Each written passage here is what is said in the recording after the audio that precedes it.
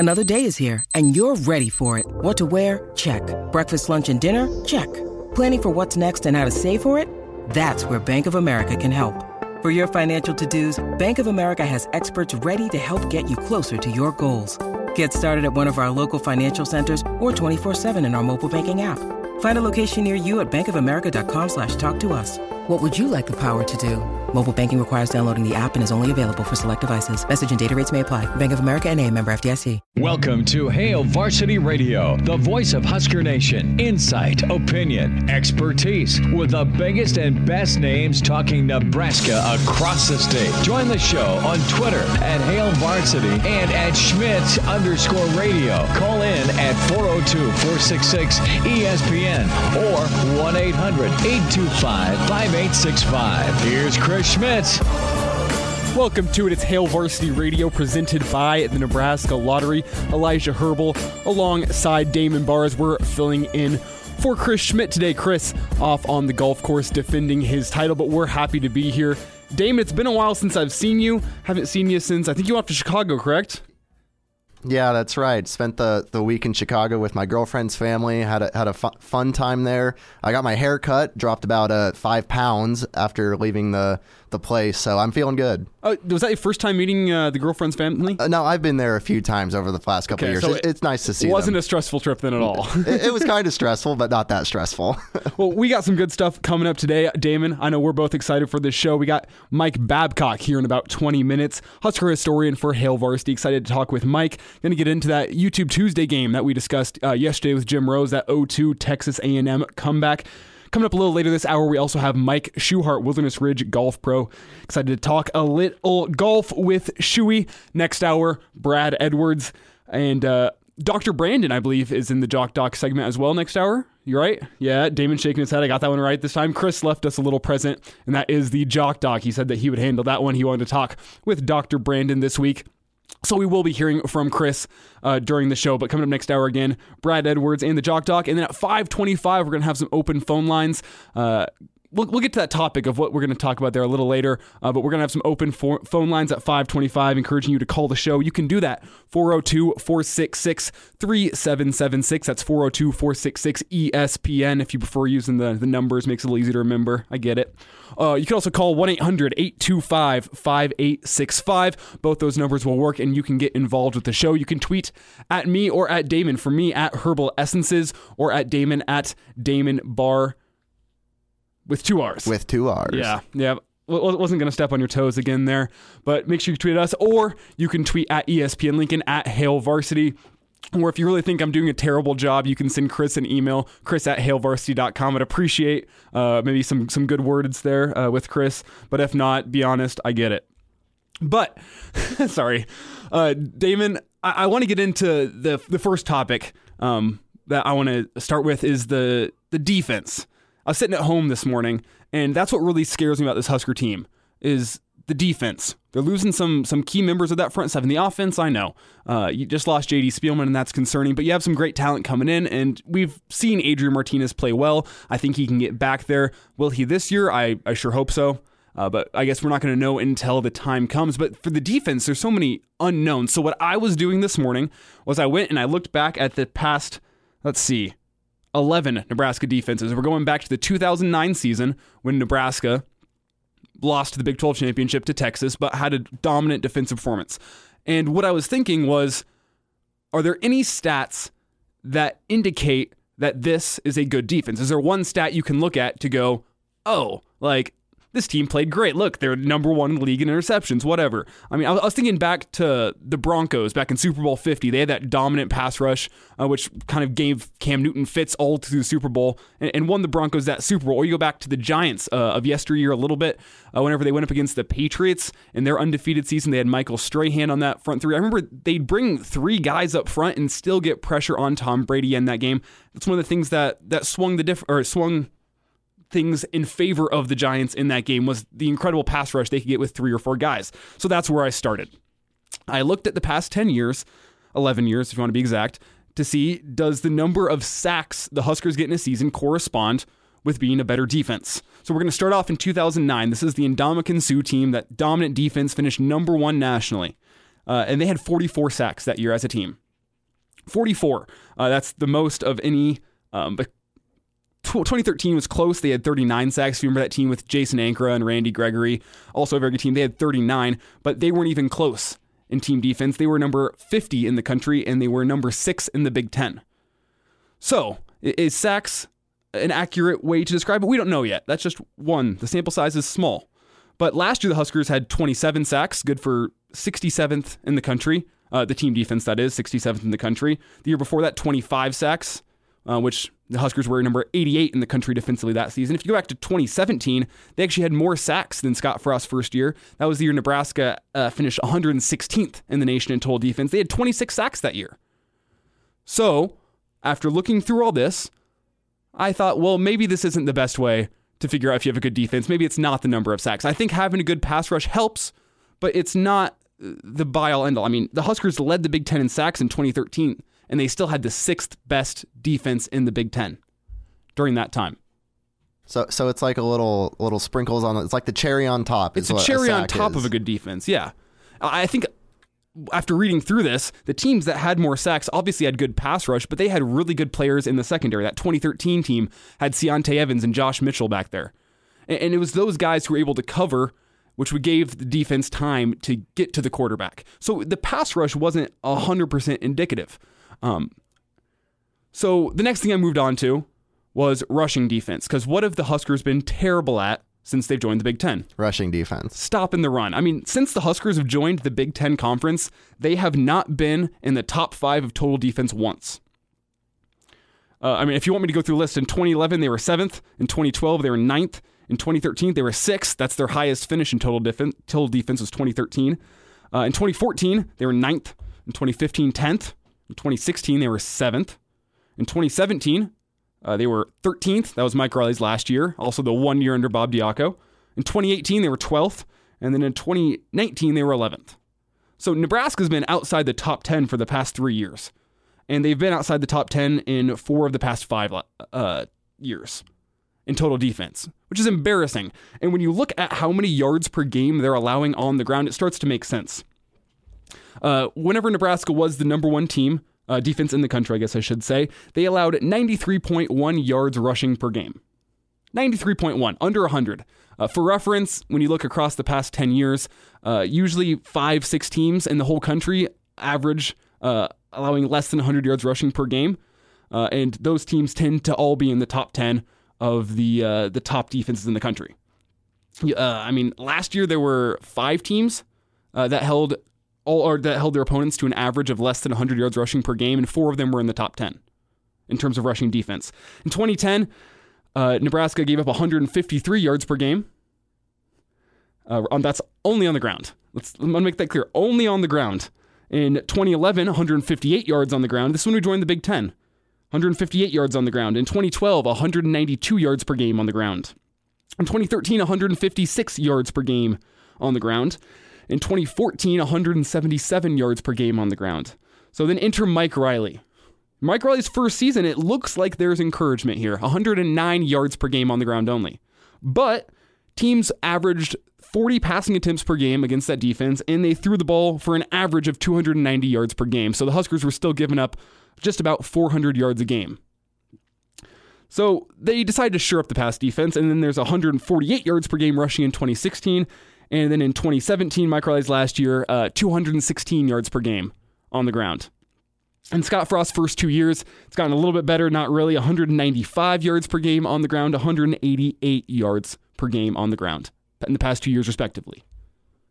So what you're saying is that in order for Nebraska to sort of climb the ranks in terms of defense, we really need to focus on the run game first. Is that what you're saying? Yeah, and you're so used to hear people like, oh, we need to focus on the run game, but you hear that on the offensive end, right? Yeah. Run the damn ball. Yeah, you hear that on offense. You never hear that about the defense, really. Yeah, can we have the new mantra, stop the damn run, maybe? Instead of run the damn ball, it's stop the damn run. It's like, when I was looking through these stats this morning, I was literally in shock at how big these numbers are. Because you look at other teams in the Big Ten, and since Mike Riley was hired at Nebraska, Nebraska has been in the bottom 3 in yards per game, except that 2015 season. But they've been in the bottom 3 every year since in terms of rushing yards per game allowed. I mean, they've held their opponents to under 150 yards per game. Let's see, twice since 2010. And one of those, they were allowing 290 yards passing per game. So it didn't matter. It's pretty incredible how just inept Nebraska has been at stopping the run. And I think whenever you're watching the game on Saturday, it's evident. Well, they just run through us, it feels like. And whenever you can run the ball through a team, that's a recipe for success. Because then that opens up the play action, that opens up your entire passing game. So I went through and I looked at the top defenses in the Big Ten over the past 10 years, the same time frame, and I asked myself, what do these teams do different? And it's interesting because you look at the Big Ten offenses through the past 10 years and you can see how much they've changed. You can go back and watch a 2012 Nebraska game and say, wow, I miss when teams ran the ball that much on us because now they throw it and run it on us. But when you go back and look at those, the teams that have success are the teams that are able to stop one aspect of another team's offense really well. Generally, it's been the rush. Generally, the teams that are the best defenses in the Big Ten can hold their opponents to around 100 yards rushing per game. That's your formula for success in the Big Ten. I mean, when Scott Frost got hired, the formula was kind of 85 Bears-esque. Get the ball back. Pick the ball off. Recover some fumbles. Get the ball back for the offense. The best defense is your ball, or the ball being on offense. So I looked at that. In the Big Ten, does that matter? I mean, if you go back and look at the stats, no. The teams that have 2 turnovers or taking the ball away 2 times a game can be at the bottom of the Big Ten. And the teams that only take the ball away, 1 time a game, 1.5 times on average per game, they can still be at the top of the Big Ten. It really comes down to who can make the other team one-dimensional. So I think the key for Nebraska this next season, if you're looking for defensive development, it's a team that, they don't have to be stifling run defense, but they need to be allowing less than 150 yards rushing per game on average. 188 yards per game and 195 yards per game rushing in Scott Frost's first 2 years is unacceptable. It's just unacceptable. I feel like it really boils down to a successful defense is one that it changes the other team's offense. You shouldn't, if you want to be good on defense, you can't be scared and not know what the offense is going to do. You have to force them to do what you want them to do, basically. Mm-hmm. Yeah, we talked about that with Charlie McBride, I think about 2 weeks ago, where he said that's what Nebraska prided themselves on, was they stopped the run and they made their team throw the ball.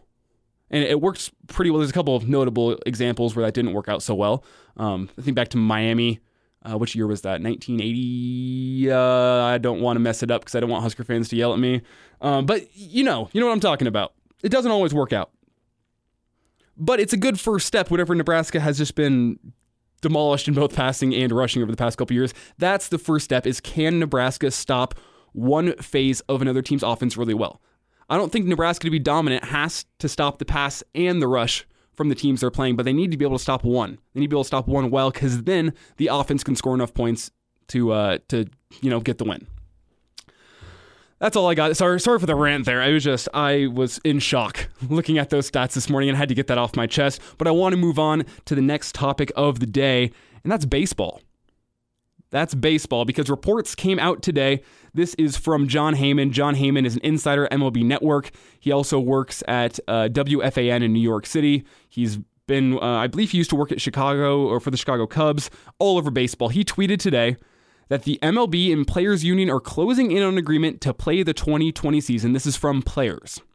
We're so used to hearing stuff coming away from the owner's side. This is from the players' side. They're closing in on an agreement to play baseball in 2020.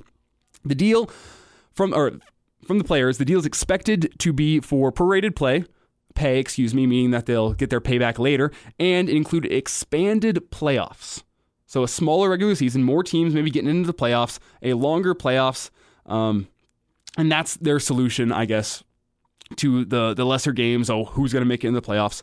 But I had a second tweet that says MLB Commissioner Rob Manfred and Players Union Chief Tony Clark had a productive meeting face-to-face today in Arizona, and that's what this is stemming from. So apparently Manfred, after 2 days ago saying he was not confident that there would be a season, has now flown down to Arizona to meet with Tony Clark. They had a productive meeting today. It sounds like we're getting closer to baseball. Damon, does that make you happy or no? I'm conflicted at this point because there's so much else to be kind of excited for at the time that baseball's kind of lost its opportunity to be the shining star for the summer, I think. Like, now all I'm thinking about is football, and it's the middle of June and we're almost into July. Baseball should be halfway through right now. I really, honestly, I won't watch either way. If there's baseball, I'm probably not going to watch it. If there's not, oh well. That's kind of how I feel too. I'm a baseball fan.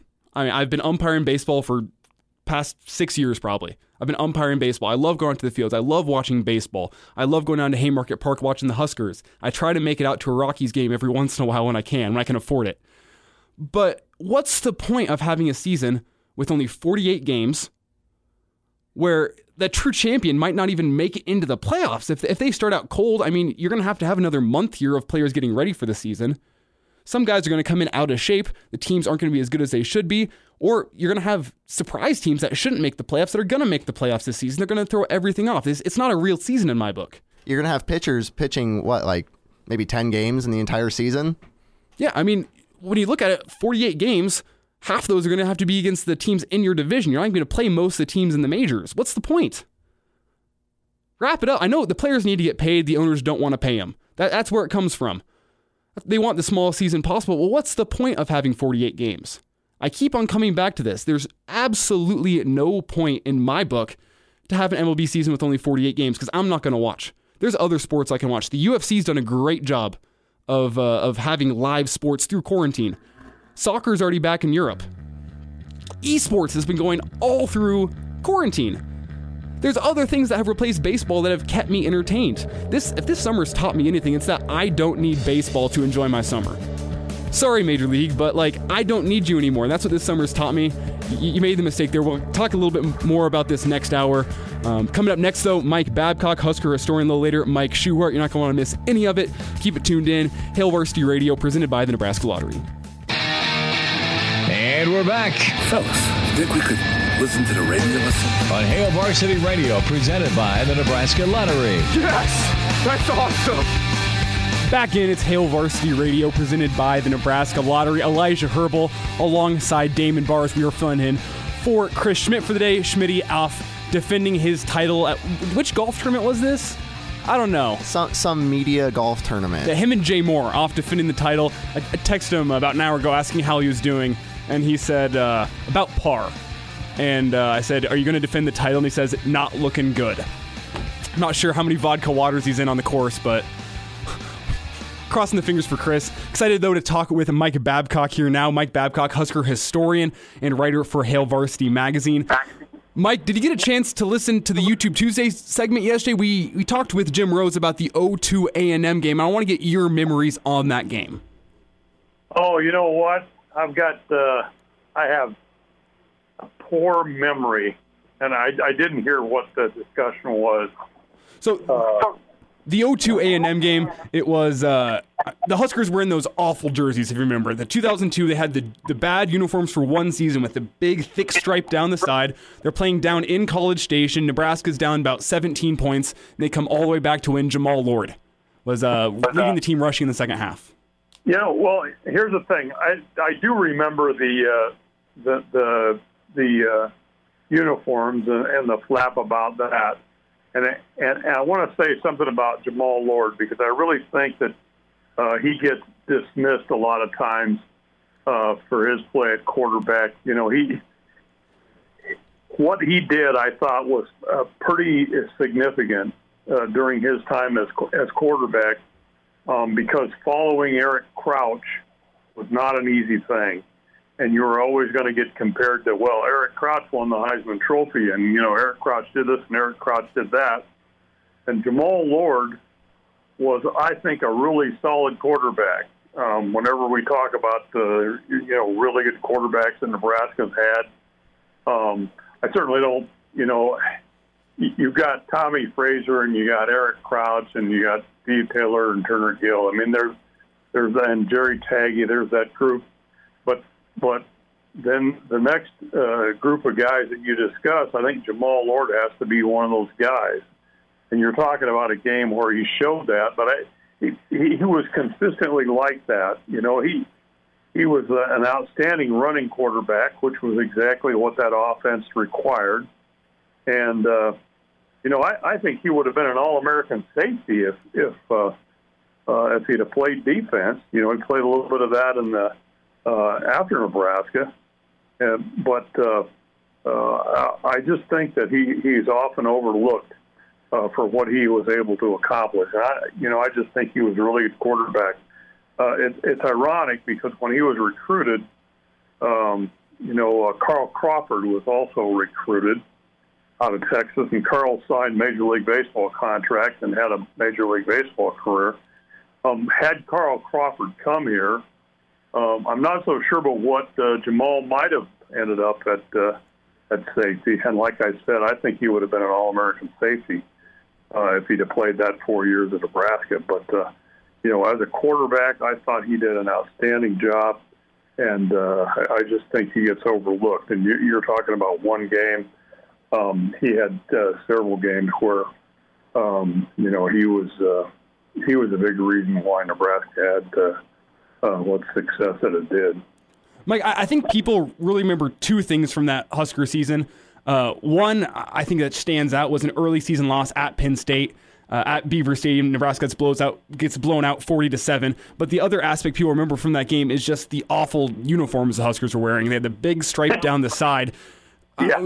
What was Adidas thinking in making those uniforms, and where do those rank on the worst Husker uniform combos ever? Well, I think that there might have been a player vote or something. I mean, the players may have had some input into that. I'm old school. I'm a traditionalist, so I didn't care to see a whole dramatic change in the uniforms anyway. But that was part of it. I think that it was kind of players agreed with it, that they wanted some kind of a change, and that's what they came up with. Yeah, that Penn State loss, which I remember a little bit better, just because of how dramatic it was. I think wasn't Nebraska was ranked going into that game, or at least there were fairly high expectations for that. Yeah. That was the shocking thing, was Nebraska was number 8 in the country, traveling on the road to an unranked Penn State team, and Penn State beats them 40-7. Yeah, just went off the cliff. I'm trying to think.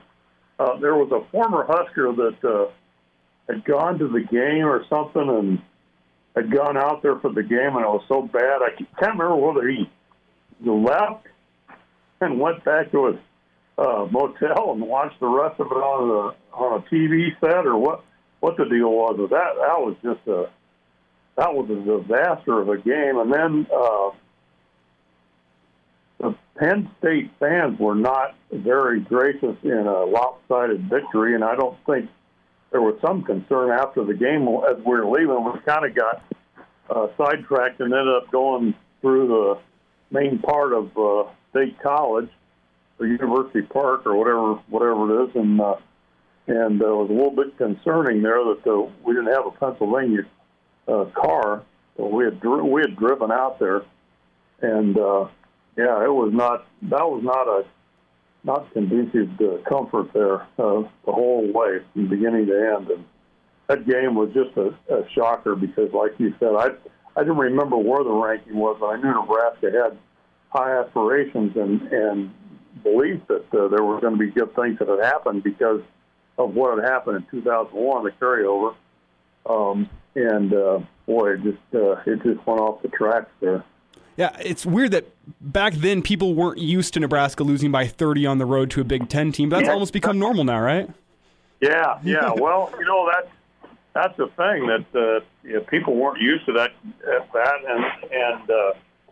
and again, you had had the 2001 was kind of I always look at that as kind of the tipping point. You had the 2001. You had the big game against Oklahoma, right? Where it was two teams ranked near the top. I can't remember exactly where. And Nebraska won that game, but then somehow Nebraska got the opportunity to play in the Rose Bowl because even though it didn't win the conference championship, I forget how all that worked, right? But Nebraska got hammered by Colorado in the last game of the season, and then you still thought coming back from that going into 2002, things were going to be back to where they were, and they weren't that way. But that was a tough stretch there, and that kind of signaled the beginning of the end as Nebraska being consistently nationally relevant. Mike, I think one of the steps for Nebraska to get back to national relevancy, we hit on this in the first segment, is to get that defense back where it can shut down one phase of an offense's game. But I saw something today from an age when Nebraska could do that consistently, and that's Barron Miles. And his son, Barron Miles Jr., committed to Nebraska as a walk-on. And you said that Barron Miles was one of your favorite players through those mid-'90s teams. Do you have any good memories of him? Yes, I do. And as somebody pointed out on Twitter, he blocked kicks, and the one I remember most was in Osborne's 200th coaching victory. I believe it was at Stillwater. He blocked a punt, returned it, and it was a close game to that point. And it ended up being 2 touchdowns, I think, in Nebraska's favor. But his blocked punt, and he took it in for a touchdown. He 2 yards right by the end zone when he blocked it. That's the one I remember most. But yeah, he was really an outstanding player, and he was listed at 5'8", but he played much taller than that. He was just a very competitive guy out there, and I think a lot of times he gets overlooked too. But I would rank him among the best cornerbacks that have played in Nebraska. Well, when you look at those defenses as a whole, what they could do was that they could stop one phase. That's what they prided themselves on. They were great at stopping the run. And then you look at the 2009 Husker defense, which is probably the last great Husker defense. They did finish the season number 1 in total defense, only allowing 93 rushing yards per game. We talked about that first segment. But whenever you're comparing those, it's kind of like comparing apples to oranges, that 2009 defense to the 90s defenses. But where do you think those teams rank among the best defenses of all time? Well, the 2009 defense kind of helped to have Ndamukong Suh and maybe a little bit. Jared Crick. That's a pretty good combination there. But that was really an outstanding defense, and maybe it didn't quite have all the other pieces to go with it that you would talk about when you talk about some of those defenses that It's interesting. Nebraska didn't have a real strong, statistically, defense in '83 with the scoring explosion team. But the year after that, when the scoring explosion guys were gone, the defense ranked number 1 in the country, total defense. Or there was a season when Nebraska went 6-4, 1967, going clear back, where Nebraska was 6-4. And led the nation in total defense. Had an outstanding defense, anchored by Wayne Malin, who finished 9th in voting for the Heisman Trophy. I mean, when you think of great defensive linemen now, and it's been a long time ago, so it's history. But Wayne Malin was an outstanding player, 9th in voting for the Heisman Trophy in 1967. That's pretty remarkable on a team that finished 6-4. But led the nation in defense. So, you have to kind of put it in context. Obviously, you've got pretty good defenses if you win national championships. You don't do that without defense. Tom Osborne said that's how you win, is with defense.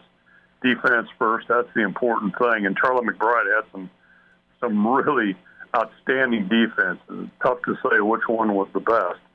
But, you got to be able, and you guys were talking about this earlier in the show. In the Big Ten, Nebraska, you've got to be able to stop the run. You've got to be able to stop the run. That's the first and foremost thing. And I think that's always been Nebraska's philosophy when it's been successful, is you got to stop the run first, and then be concerned about the pass. And I think Nebraska has found that out. Hopefully, being in the Big Ten, and maybe hadn't done a very good job of that. You got to be able to stop the running game. Husker historian Mike Babcock is here with us on Hail Varsity Radio. Mike, I appreciate the time. Have a lovely Wednesday, all right? Hey, be safe. Thanks a lot. Yeah, you as well. And now, back to Hail Varsity Radio. Rolling through a Wednesday here on Hail Varsity Radio, presented by the Nebraska Lottery. It's Elijah Herbal alongside Damon Barr filling in for Chris, as Chris is out on the golf course today defending his title from last year alongside Jay Moore. Excited to head out to the golf course again now as we welcome in Mike Schuhart, Wilderness Ridge Golf Pro. Shuey, how you doing today? I'm doing awesome. You guys? Well, doing pretty well. I wanted to ask you, just to start things off, about the tournament this past weekend. PGA's back started up. Daniel Berger winning in the playoff. You get a chance to watch this weekend? I watched just a little bit of it, not much, but what I saw was pretty exciting. I mean, those guys, some of them looked a little bit rusty still. We're going to see how rusty Chris is after his time on the golf course today. Do you think Chris shoots over par today or below par? That's a no-brainer. Definitely over par. Okay. So he's defending a title? I didn't know that dude ever had any golf titles ever. Well, I think he gets carried by his teammates. Jay Moore is a very good golfer from all accounts. He is very good. So it definitely can't be Chris carrying the team. No. Maybe he can contribute a few times, hopefully, today. Yeah, I didn't ask if it was a scramble or what, but I mean, you can't think that this team, I mean, Chris is a funny guy. Maybe that's why he's on the team. Yeah, that's why. Maybe he carries the liquid courage well. Shuey, PGA's heading down to South Carolina this weekend. Maybe it's time for me to get back into the sports betting, looking at this one. Who do you like this weekend? I don't know much about this golf course. Super tight. It's one of the shorter golf courses on the tour, but it's super tight. I mean, you have to have total command of your game. You have to be able to hit every single shot, from highs to lows to draws to cuts, really small greens. So it's guys that traditionally win there, that play well there, are super consistent ball strikers. Matt Kuchar plays well there. So look for a guy that's not the longest, but super accurate, because they always have a tendency to play pretty well there. Your long bombers, they usually don't play there very well. Golf course is just too tight, man. It's way too demanding. So, Mike, if you had my $50, you take $50 out of my pocket, and I say, hey, put this down on 3 golfers who you think could stand a chance this weekend. Who do you think? Kuchar's always a good bet there. He's kind of from a little down in that area. He played golf at Georgia Tech.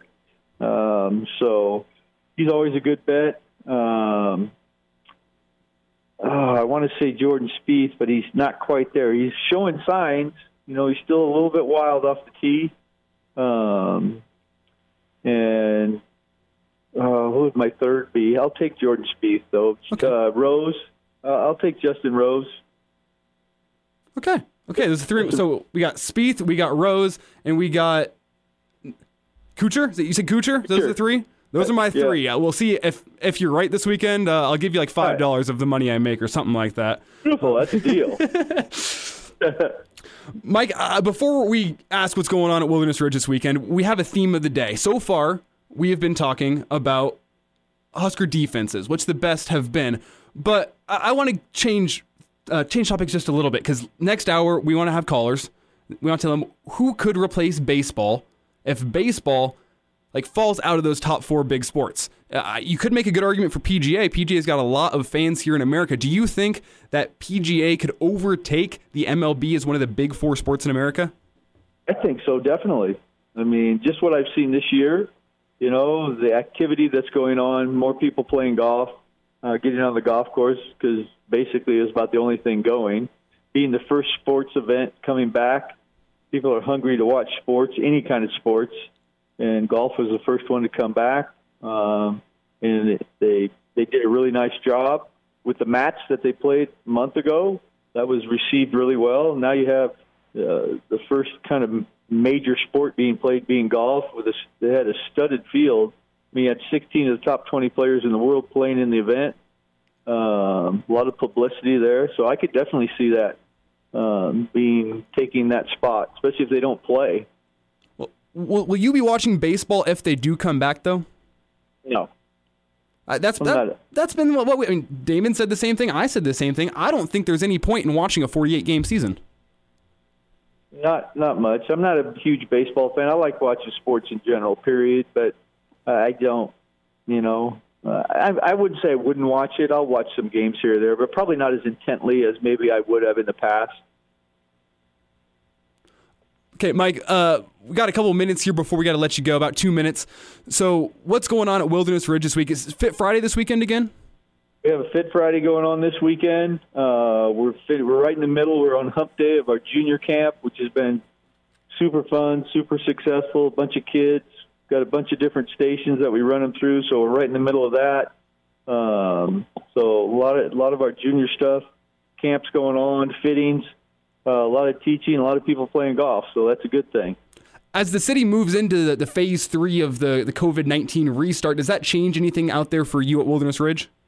No, not really. I mean, it just makes, probably not, because all the things that we've done, as far as with the pandemic and some of the practices, we're going to actually continue a lot of those practices as just a general practice.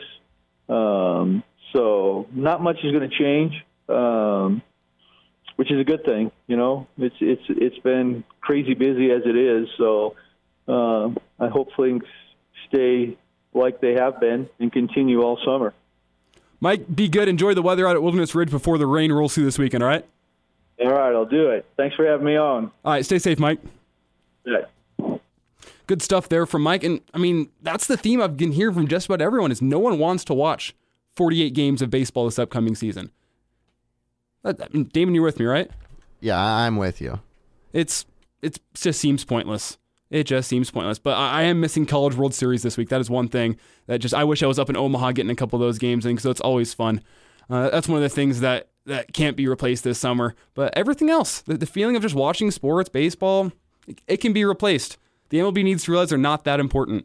Before we go this hour, just a quick reminder that if you're looking to make a move in 2019, you need to give the real estate professionals at West Blue Realty a call today. They specialize in residential home sales in Lincoln and the surrounding communities, and they will help make your next move a smooth one. For a limited time only, mention Hale Varsity, and West Blue Realty will provide you up to $1,000 upon the purchase of your next home. Or if you're looking to sell agricultural land, they have an auctioneer and can handle anything from live auctions, sealed bids, general land listings. They have a lot of experience selling agricultural land. Sold land in Lancaster County, Odo, and Seward. That's just this year alone. And they can handle a large radius. Highly experienced agents and competitive commissions, full service experiences. That's West Blue Realty, located at 1120 K Street, Suite 200, or westbluerealty.com. Got to give my friends Tom Luby or Kelly Hofschneider a call today. Just remember, it pays to work with West Blue, and you got to ask yourself, what can West Blue do for you? Damon, you making a move anytime soon? I'm actually thinking about it. Yeah, after college, I'm trying to figure out where I'm going to land. So I'm actually really excited. The whole looking on the app for houses and stuff, it gives me, it just really excites me looking at houses, not gonna lie. And okay, what's nice is I don't actually have a home of myself, but the guy who I rent it from has said, hey, just take care of it like it's your own and I'll give you cheap rent. So I'm out there doing the lawn work, and it brings me a satisfaction. There's a nice thing, just a nice feeling of taking care of your house, making it look nice. I don't think I'm crazy there. It's nice to have your own place, a place to call your own. If you're looking for a place to call your own, give the real estate professionals over at West Blue Realty a call today. Going to be wrapping up in hour one after this. It's Hale Varsity Radio, presented by the Nebraska Lottery. And now, back to Hale Varsity Radio. Rolling through a hump day here on Hale Varsity Radio. It's Elijah Herbal alongside Damon Barr and you, as Damon and I are filling in for Chris today. Remember, you can call the show 402-466-3776. It's 402-466-ESPN. If you prefer the numbers or the letters, up to you. 1-800-825-5865. That's for our listeners across the state.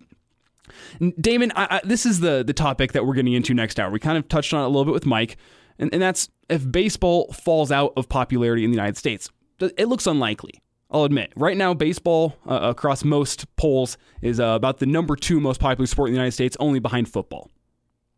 You got the NBA and the NHL behind the MLB and the NFL, but generally, that's how most polls, most studies tend to come out. Baseball's still the most second popular sport in America, but I mean, the events of this summer, it's losing steam. I mean, and then you have the whole issue with all the PEDs through the 90s. That drove some people away from the game. Think back to the strike back in 1994, and you had to have that 1998 home run chase bring people back to the sport. So, if baseball does in fact lose steam this summer, which I think is likely if they don't get the season done, even if you play 48 games, you're driving people away. Baseball's fun whenever you go, but I don't want to sit and watch 182 games at home. That's not what I'm going to do. So what sport could come up and fill that gap of baseball? I think baseball is a really interesting one because there are so many games in a season that it's a game that more people go to than they die hard watch on TV, right? Mm-hmm. So something that has a lot of events you can go to might work. I don't know if MLS will ever surpass that because soccer, it's just not as important to American culture as the other sports are. Mm-hmm. I wonder if in the next 10 years, do esports become more mainstream in this country? I don't know if they become enough, but there's like the NBA 2K League that's actually affiliated with the NBA. So maybe we might start to see more esport coverage on maybe ESPN, or maybe it'll climb the ranks. Who knows? You make a good point. It's because one of the things you said was that baseball's on every single day for 4 months, 5 months. I mean, if you count postseason baseball, it's even more than that. So what sport can even match that through the summer months? Esports might be the only option. Even esports, when you look at it right now, it's laughable to think, oh, esports could be as big as the MLB. But I mean, as a Husker fan, did you sit at home and watch a virtual spring game? I sure did. That's the thing, is you did sit there and watch that virtual spring game, no matter how stupid you thought it might have been. I mean, there's esports that are going on every single day. And I know as the older generation, it can seem crazy, but look at the 12 to 13-year-old kids today. They're sitting at home watching Fortnite streams, Call of Duty streams. They're watching their favorite gamers play these games.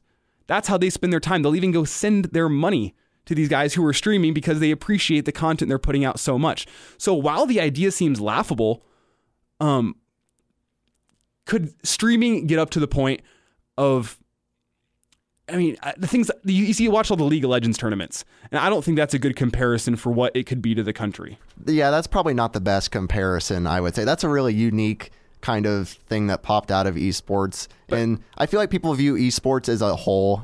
Nobody really knows all the different games they would want to watch or something like that. So it'd be really hard to get a mainstream sort of audience, I think. Mm-hmm.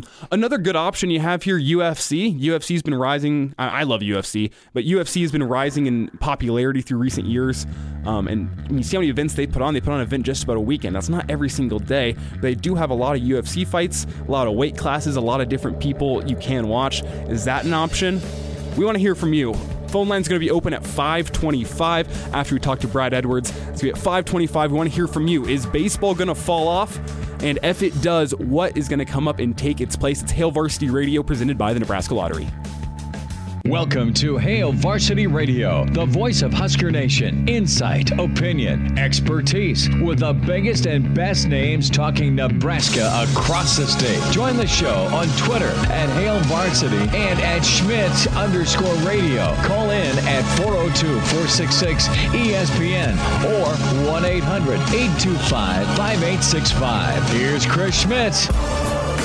Welcome back. It's Hour 2 Hail Varsity Radio. If you haven't figured out by now, this is not Chris Schmidt. It's Elijah Herbal filling in for Chris on the show today alongside Damon Barr. Just a reminder that our phone lines are going to be open here in about 20 minutes.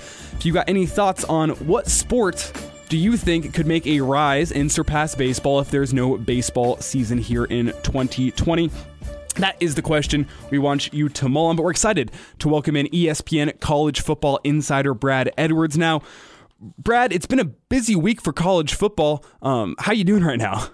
I'm doing all right, but yeah, you're correct. There's seems to be stuff that's developing every day. A lot of it off the field, and then a little bit of news sprinkled in with a kind of advancing toward on the field with programs getting guys on campus and having to take care of positive COVID tests and all that stuff. So it still feels like we're moving in that direction where the season could actually start as scheduled.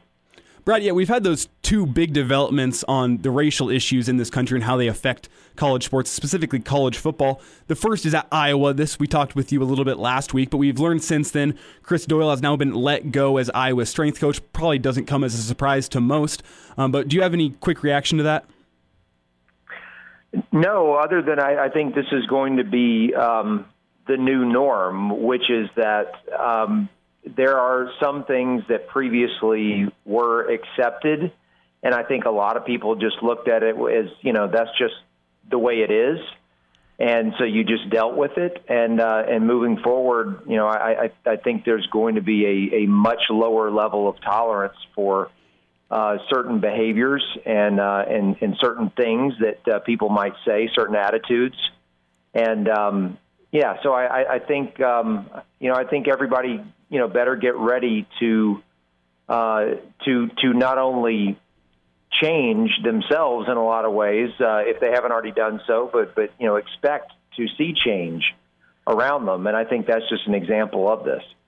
I mean, by all accounts, Chris Doyle was a good strength coach at Iowa. He got his guys motivated, got them in the weight room. We've learned now he may have used some wrong motivations and been in the wrong at that time, but he is considered a top strength coach. Do you think that he is going to find a job in college football in the near future, or do you think that this is too bad for him?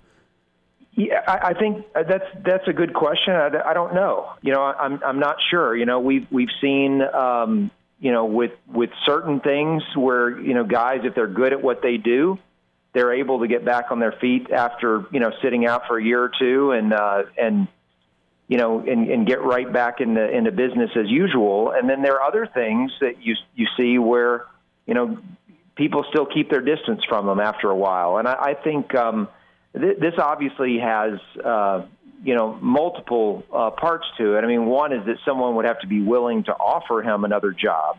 Mm-hmm. But I think in order for him to actually be able to take another job and for a fan base and a university to be okay with it, he's going to have a lot of talking that he needs to do publicly, explaining certain things and being able to, I think, well, look, let's be honest.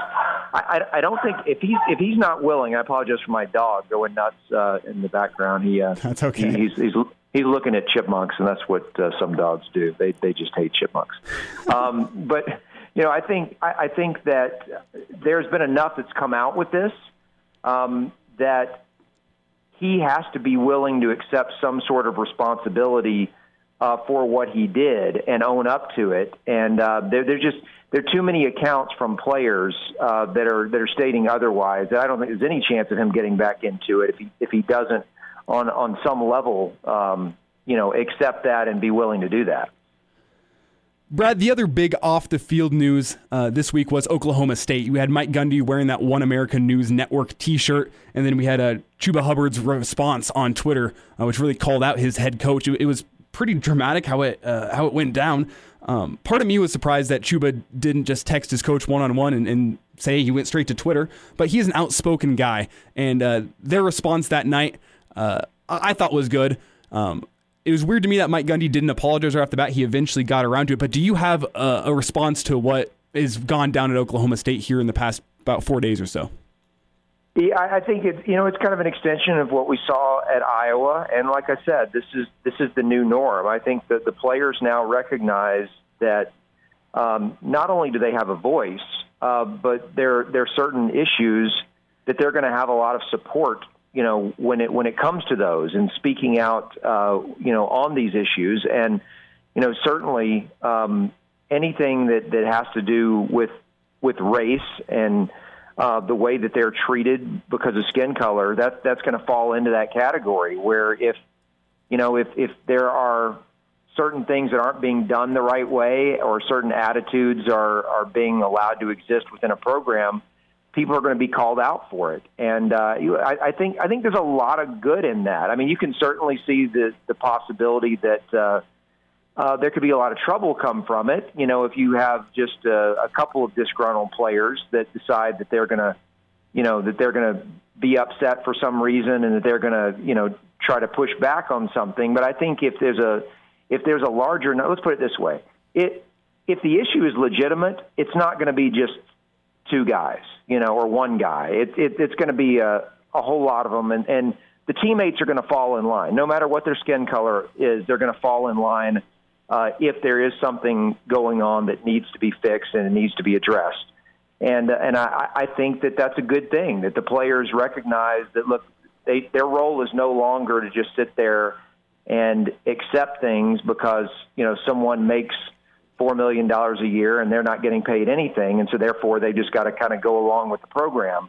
They have some power, and it's not just related to this. There's going to be a lot of stuff that's going to come up in the near future, regarding the name, image, and likeness, which is a completely different topic. I don't even want to equate the two, but there are just so many things that have developed here recently where players realize that they have more leverage than they ever have before, and they have the ability to create change in areas where they see the need for change. That doesn't necessarily mean they're going to be successful every time that they ask for change, but at the very least, it's a good thing that they realize that they can ask for it, as opposed to just needing to remain silent.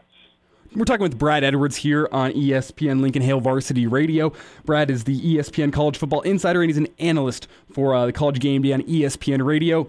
Brad, I want to move to the news that just broke about 15 minutes ago, and that is that the Division I Council has approved the college football preseason model. It's kind of a mini camp model. It takes inspiration from the NFL when you look at it. Part of it is that from July 24th through August 6th, players can participate in 20 hours of athletically related activities per week. That's in the weight room, in walkthroughs, and then in meetings, team meetings. What do you think of this return to play model that the NCAA has now passed and approved?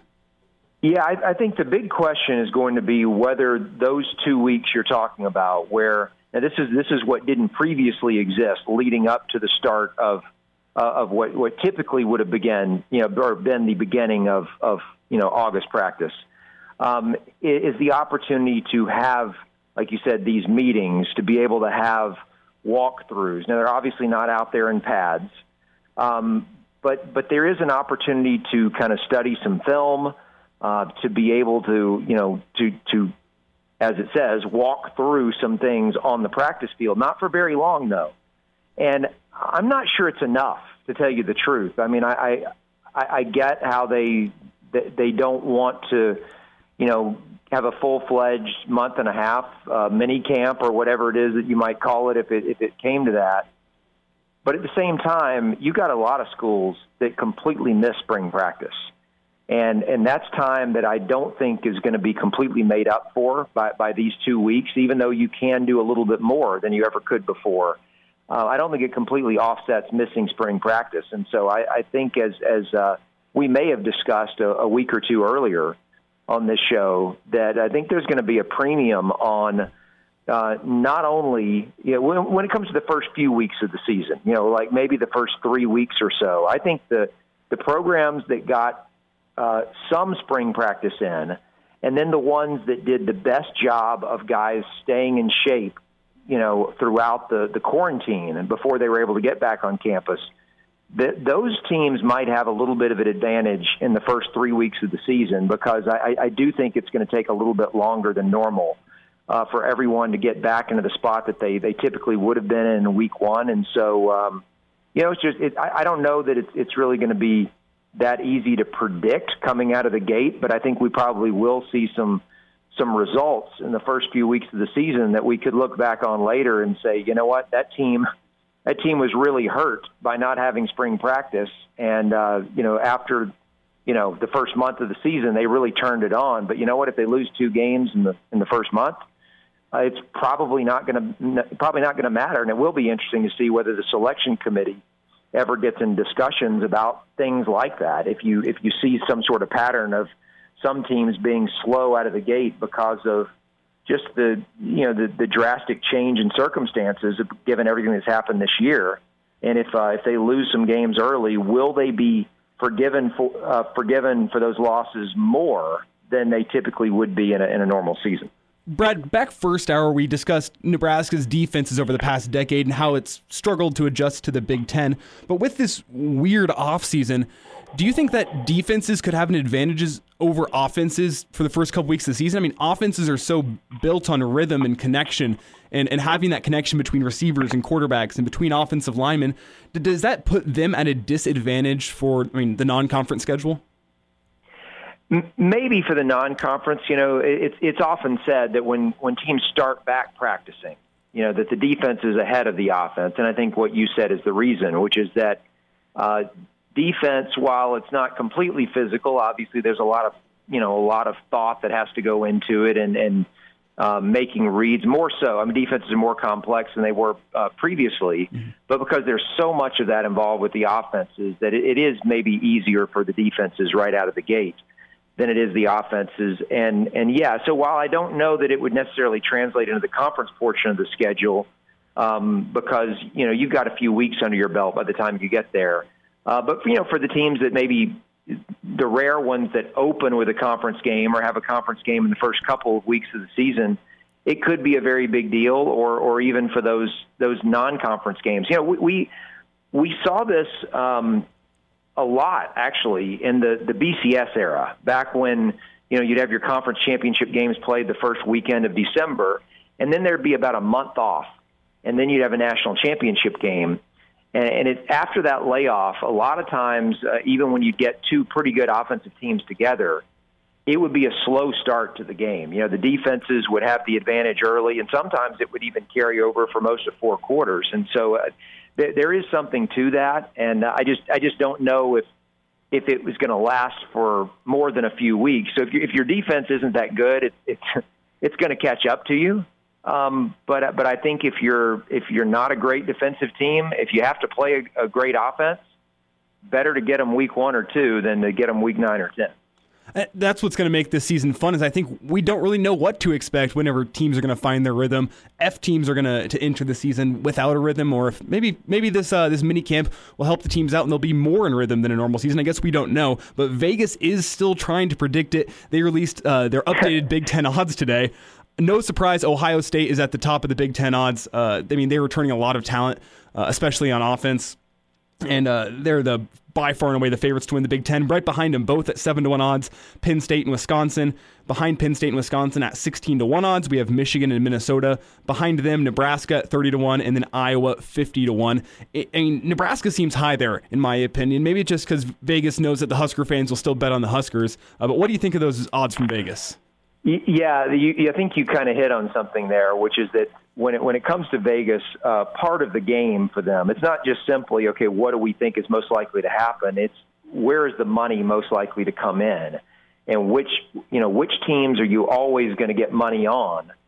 And look, if there's a team that is typically going to have a lot of people who are going to want to bet on them, if you can decrease the odds on those teams, make them, or I guess increase, depending on how you want to look at it, make them more friendly if you want to draw in money from those fans. If you have a lot of confidence that they're not going to win and you want to get more of their money, you go that direction. Or if you want to protect yourself, against all the tickets you're going to have out there in the event that the team does surprise everyone and have a great season, you go with the odds in the other direction. And so you could be getting either of those with Nebraska. Both of those would be in play for a team like them. It is, I'd say this. If I was going to roll the dice on a long shot, I'd be much more willing to do it in the Big Ten West than I would be in the East, because Ohio State has such a talent advantage on everyone else. Even though Penn State and Michigan still have really good talent, they're not at Ohio State's level. I don't think the talent gap between Wisconsin and everyone else in that division is as big as it is on the other side. And so if I'm going to take a chance on a long shot or an underdog, it's going to be the one that's going up against the favorite that doesn't have as big of a talent advantage. And while I do expect a lot of good things from Wisconsin again this year, their roster's just not loaded with 4- and 5-star players the way that Ohio State's is. So I think they would be the easier team to go against if you want to so-called find value in an underdog. You heard it here from Brad Edwards. Put your money on Ohio State. I don't want to put words in your mouth. Brad, appreciate the time. You got it. Take care. Chime in 402-466-ESPN or email the show, Chris@HailVarsity.com. Just try me. Back to Hail Varsity Radio. Back in on a Wednesday. Good stuff. You just heard from Brad Edwards. Ohio State, odds-on favorite to win the Big Ten. He thinks it's smart. I think it's smart. I think if you got to do something with your money, Ohio State, I mean, it's like betting Clemson to go win the conference every single year. Like, you're making a good bet. Even if they don't win it, they're going to be close. Maybe that's just me. I don't know. Reminder that all of those segments can be found on the ESPN Lincoln Twitter page directly after the show. It's also available for streaming, HailVarsity.com. iTunes, Google Play, it's up there. You can find it. I think we've had a pretty good show so far today. Mike Babcock checked in the first hour, talked a little bit about the 2002 season, those terrible jerseys you probably remember, a little bit about Jamal Lord. So it was fun to talk with Mike Babcock. Also talked with Mike Schuhart back in first hour, a little bit about some golf, what's going on out at Wilderness Ridge. And again, just heard from Brad Edwards. Good stuff there. Still got a Jock Doc coming up as we talk with Dr. Brandon Schmitty. Left us a little present before we hosted this show today and said, I got the 540 segment. I got my Jock Doc segment recorded. He knows Dr. Brandon a little better than we do. So Dr. Brandon and Chris coming back up here in about, let me do some quick math, 13 minutes. Not a math major, but that was quick. That was very quick. But this is the segment that we are inviting you to call in, give us your thoughts. I know Damon and I both have some thoughts on this. We were talking a little bit before the show, but you can give us a call, 402-466-3776 or 1-800-825-5865. The question is baseball going to fall off if they don't play this season? That's a big question. I mean, baseball's worth a lot of money. It's as simple as that. Everyone knows baseball, I mean, it's the king of summer. Baseball is America's pastime. It's the sport of summer. But if they don't play the season this year, I mean, they're going to be losing fans. I think they're going to be losing interest from the younger generation. I mean, the younger kids who love playing baseball play it for the love of the game. It's disheartening to see your favorite players saying, I don't want to play baseball. I know all the kids want to watch me, but I want my money. Or it's disheartening to hear the owners say, well, we don't want to have the kids have baseball this year because we don't want to play our players because we're going to lose money. Having this fight over a game that is supposed to be about passion and fun. I mean that's what it is. It's a childhood game. It's simple to learn. Kids love it, and they want to be able to watch the best in the world play it. I think you're going to lose fans if you don't have a baseball season this year, or even if it's a shortened season. Give us your thoughts on that, or you can also give us your thoughts on what sport could come up and replace it. I mean, you got PGA was when we talked with Mike Schuhart. Damon brought up esports. I think UFC could come up. I mean, even soccer. MLS is not the king right now. It's pretty far behind, but I mean, German soccer has started up. English soccer has started up, and they're showing that there's a way forward, and that, I mean, that's a kid's game too, soccer is, and they found a way to give it to the kids over in Europe and the kids here in America. Soccer's growing in popularity here. It looks like we have a caller, though. Yeah, we got Jim on the line. Jim, good to talk to you. What are your thoughts on this? Does the MLB lose fans if they don't play this year? Well, I think the sport is going to be horse racing. Horse racing? Oh, betting. Is that it? Absolutely. That's been this summer. That was the only thing on. You know, you keep saying that there was nothing on. Yeah, horses were on earlier than anybody else, earlier in golf. And besides that, horses aren't political. They don't care whether you're Democrat or Republican. Well, yeah, and I've been talking about sports betting all this show because it's what people love doing. And you've seen sports leagues everywhere start to bring back sports betting. I mean, I know the Broncos, I'm a Broncos fan, so I've heard about this. But earlier this week, they signed the first deal with a betting company. They signed with FanDuel to have like betting within their stadium. It's the way forward. But horse racing, you think, is the one? Absolutely. My neighbor and I sat out here during the summer, COVID. Yeah, we were quarantined, right? With some beer and TV and betting horse racing. Huh. Well, that's. I mean, have you ever considered betting on esports? No. Well, I'm way too old for that. But anyway, that's just my comment. It's horse racing's great. Like I said, it's not political. Nobody has to kneel or whatever, and it's a great sport. I appreciate the call. Thank you. You bet. Yeah, you can call the show too if you have any thoughts. Horse racing was one I didn't even think about, actually. Yeah, it has been on too. I've seen it every time I go home. My grandpa's sitting on the couch watching the horse races, and I'm like, oh yeah, that's still going on. Like, maybe that does become more mainstream. And he makes a good point that sports right now is so centered around sports betting. I mean, I know a lot of friends who don't even care about sports. They just like stay into it because they love the betting aspect of it. They love making money. I wonder. This is a new thought. You said baseball's the king of summer. I wonder if more Olympic sports start to come into maybe a more marketable mainstream viewing kind of sphere? I know the Olympics are like the hugest thing when they're on. Do we see more biking, swimming, diving, stuff like that in the summer? Well, I was looking online at what some of the top sports are that aren't baseball, and one that was a lot higher on the list than I expected was tennis. There's a lot of good American people playing tennis right now. You got the Williams twins. You got, is it Gauff? I'm not sure how to pronounce her last name. I admittedly am not the biggest tennis fan, but I was surprised how many American tennis fans there actually are. I forgot about tennis, honestly. I think tennis definitely has a good shot if the MLB does fall from grace, as we've been saying. They definitely can overtake that. The problem, I think, in attempting to overthrow baseball is just the brands that are in baseball. I mean, the Yankees alone are worth 3 times more than all of esports. There's your fun fact. Esports are worth about $1.5 billion. The Yankees are worth over $4 billion alone, just the Yankees. So you have the aspect of money. Is baseball too big to fail? I don't think so. I mean, you see what happened after the 94 strike. You saw what happened to hockey whenever they had that bad season back in, was that 03, 04? Somewhere around there, early 2000s. They lost a lot of fans after they went on strike. Fans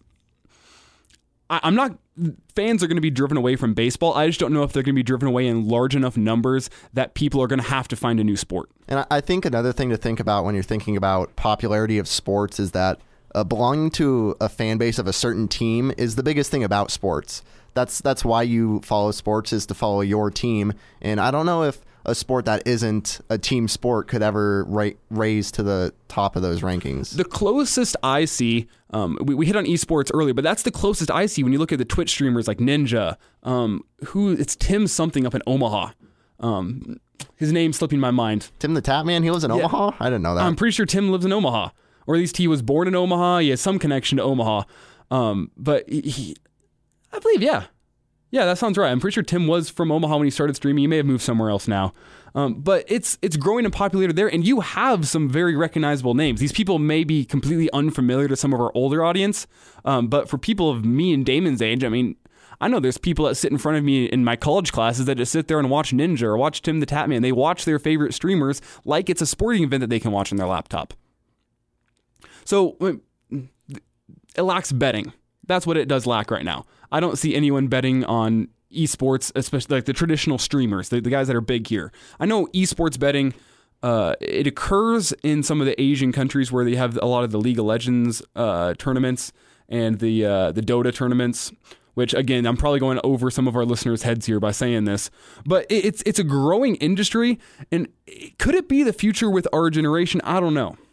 I think our generation definitely will attach itself to it. I'm not sure how mainstream it's a really niche community, I would say. And I feel like that's kind of where it's going to stay. But you have to be interested in video games, I think, to get your foot in the door to esports. You know Big Cat from Barstool? Yes. He's had his streams during quarantine where he's just been taking an old video game, NCAA Football 14, and he created a coach in that game and is going up through the coaching ranks. Has he won a national championship yet? I know he lost with Tennessee. I know that. He lost like twice with Tennessee. It was bad. But that's what he's trying to do, and he has hundreds of thousands of people watching his stream every single time he goes on to go build this team. And it's not a traditional esport, but that's what I think esports could become, is it just could become something to fill in. I think esports that take traditional video game or traditional sports and make it a video game are probably the best way to become mainstream. Like I said earlier in the show, that the NBA actually has the 2K League, which is like they hold a draft. They hold a draft and everything. The UNL is sponsoring a Madden tournament coming up soon for UNL students to compete in and win a grand prize. I think definitely football, basketball, video games can and maybe eventually will kind of surpass traditional sports. Another interesting development from the past couple weeks is that is the UFC.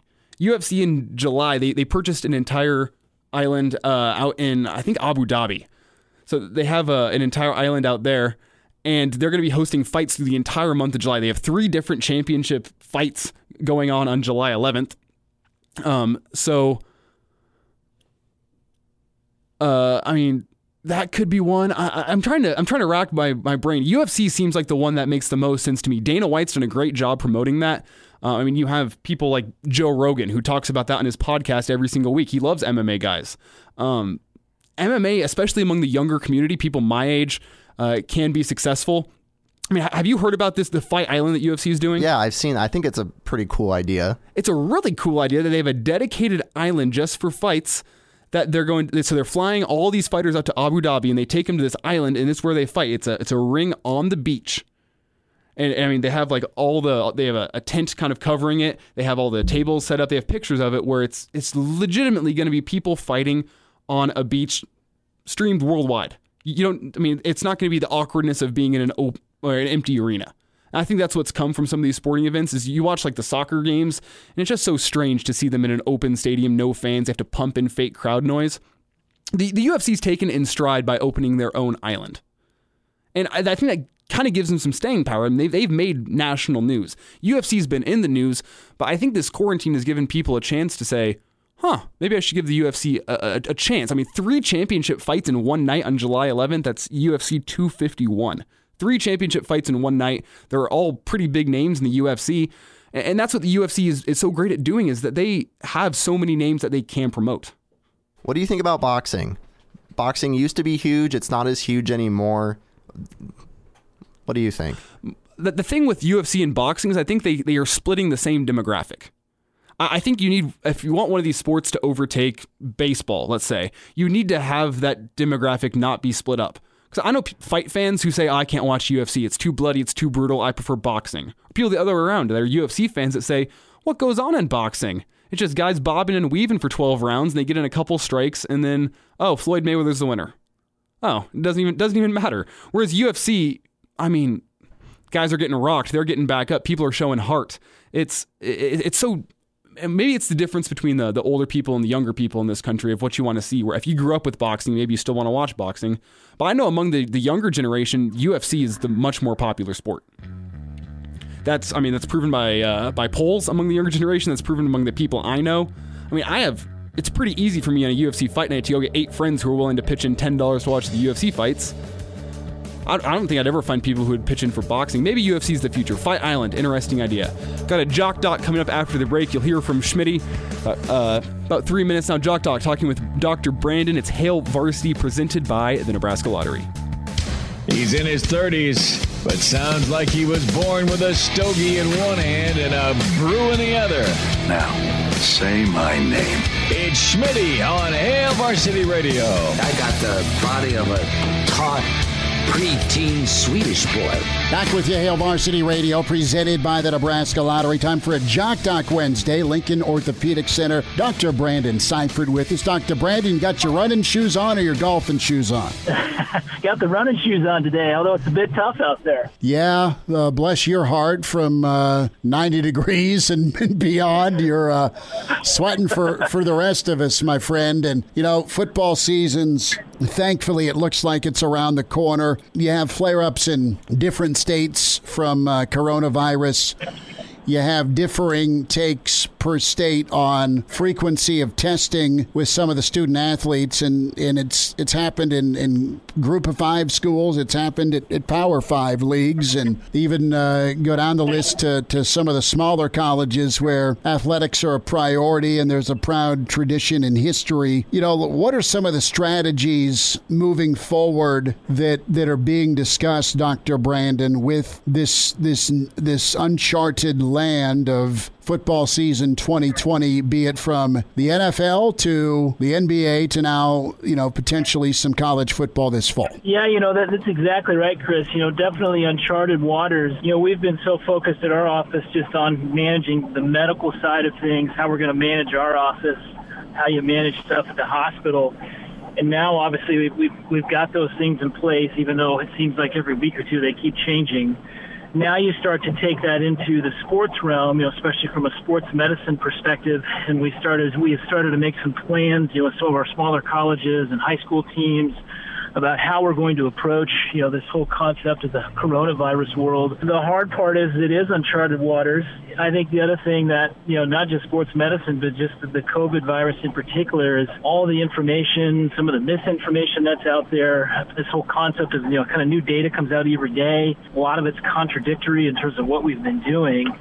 And so that's been kind of our biggest challenge is, trying to learn in the short time we've dealt with this, what's going to be the right strategy, what's not. And so as we've tried to synthesize all this data, now we're trying to apply that, to a sports medicine realm and, kids getting back to college. Obviously, there's the whole concept of kids going back to college, being in the dorms, being in the classroom.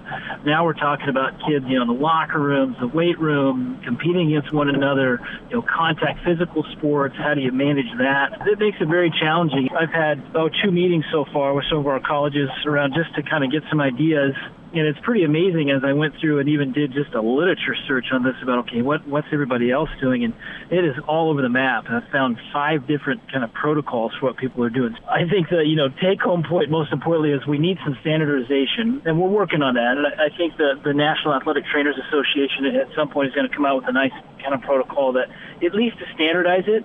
Sure, not all of it's going to be right, but at least if we can standardize it, that would be the key. Some highlights, some key points that I hear people throwing around that still are very debatable, and it's debatable not just in sports medicine, but COVID in general, is what do you do about testing? That's probably the first thing. As you look at, our big universities around the country, I think they've led the charge in that. They've basically said you're going to be back on campus as an athlete, you're going to get tested. Right now, I think that's a good strategy. I would support that. In fact, I'm pushing for that at our universities and colleges we cover. Obviously, the hard part about it is logistically, how do you do that? Small colleges are going to have a hard time financially trying to figure that out. And so finding a way to logistically do that, we're throwing out some ideas for that. So that's kind of the first thing. Then you start looking at the other aspect of it, this big debate about do we wear masks, do we not wear masks, who should wear masks, all of that. So we're kind of hashing through that and trying to figure out how we're going to do that. I think right now, obviously, what we've settled upon is if you're working out, you can't hardly wear a mask when you work out, although you could, but that kind of defeats the purpose of college sports. And so at this point, the athletes, when they're working out, they're practicing, they're not going to have masks on. Then the debate comes, well, what does coach do? What do the coaches do? It's obviously hard to coach and yell and get after players and you have your mask on, but that's something that's up for debate about when should coach wear a mask.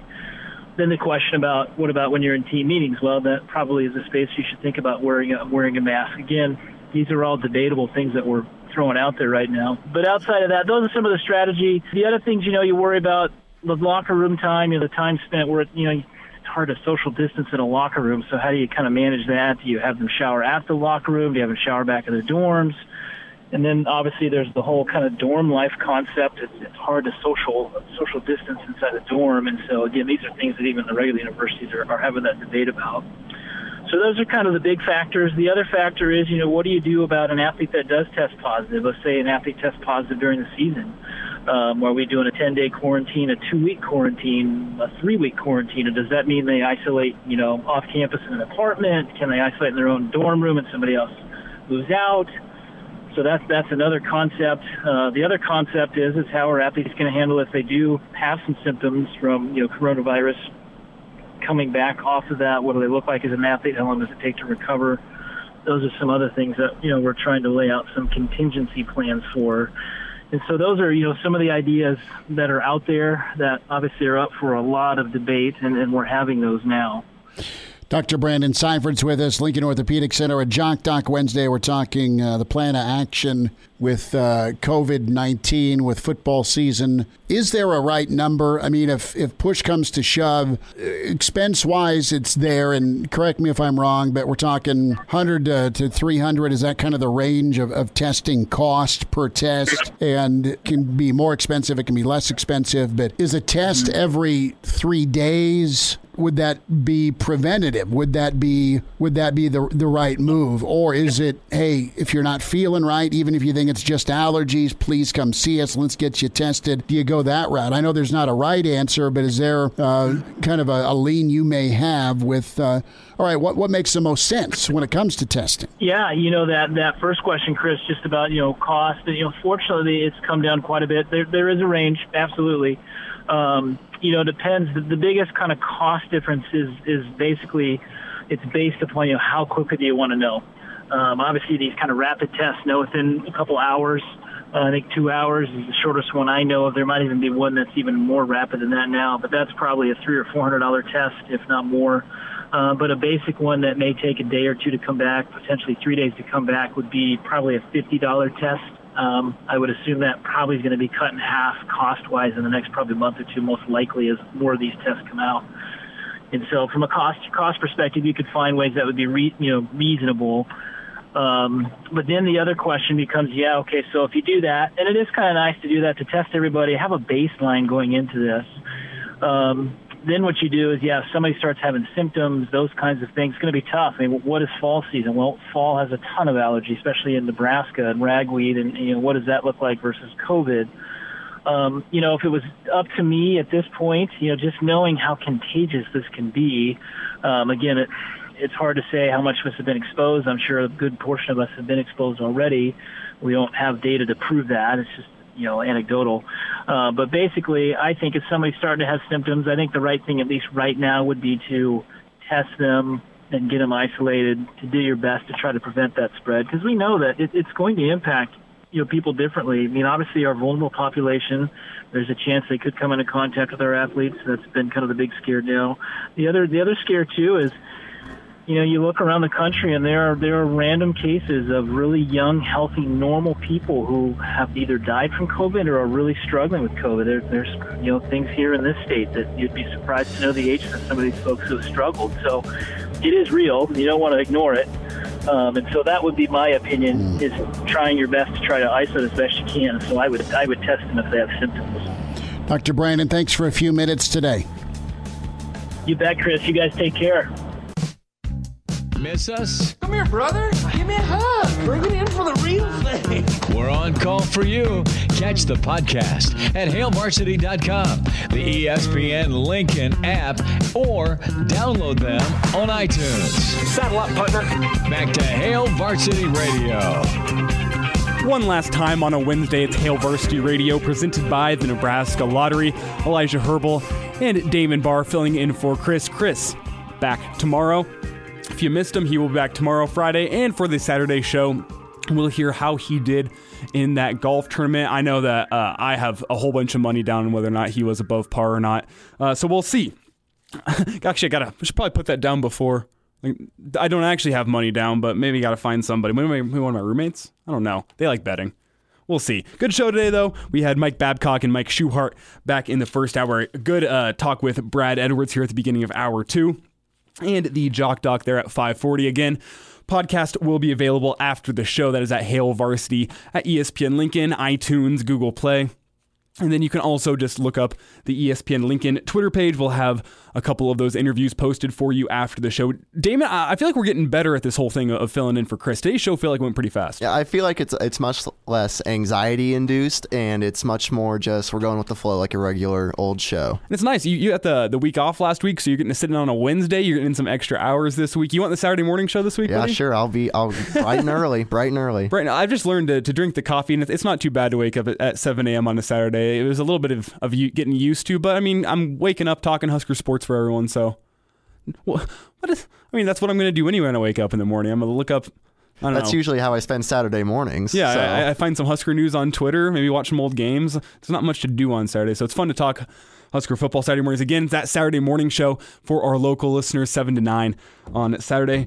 One last time before we go, I just want to remind you about our friends over at West Blue Realty. If you're looking to make a move in 2020, give the real estate professionals at West Blue Realty a call today. I think I messed that up first hour. I said in 2019. I just wish it wasn't 2020 anymore. But if you're looking to make a move in 2020, you need to give the real estate professionals over at West Blue Realty a call today. They specialize in residential home sales in Lincoln and the surrounding communities. And they'll help make your next move a smooth one. For a limited time only, mention Hail Varsity, and West Blue Realty will provide you with up to $1,000 upon the closing of your next home purchase. Call Tom Luby or Kelly Hofschneider for more details. It pays to work with West Blue Realty, westbluerealty.com. Damon, before we go, looks like about a minute and a half left. Any big plans for tonight, tomorrow? Tonight, thinking about going up to some lake. I don't know if plans are falling through. Might go frolfing. Who knows? So for the past week now and into next week, I've had 5 friends turn 21. So every single day it's wake up, recover, and then got to go celebrate another friend turning 21, which I mean, it's good for them. They're turning 21. I want to go spend that day with them because we made it. We made it to 21. It's been a while. Long time coming, but at the same time, it's turning into a toll on my body. I'm not even that old yet. I'm 21. I'm going on one of those the bike tours. Oh, I hit one of those Monday, actually, with my friend who just turned 21. So yeah. That was what I was going to say. I got to go hit the bars again tonight, 21. I just don't have to hit the bars if I don't want to. Depends how busy they are. If they look busy, I'll stay away. But on Monday night, I hit one of those bike tours. Great time. What's the occasion? My cousin turning 21. See, that's awesome because it's cheaper. Because you get to bring your own beer. That's the best part. You get to bring your own, and instead of spending like $30, you're spending like $5-6. That's the way to go. You get a free ride around Lincoln. It's not, the pedaling isn't too bad. If it's nice weather, it's a good time. Recommend that one a lot. Thanks for tuning in to Hail Varsity today with us. Elijah Herbal and Damon Barber sitting in for Chris today. Chris back tomorrow. As we said, we'll hear how he did in that golf tournament. Thanks. Hail Varsity Radio presented by the Nebraska Lottery.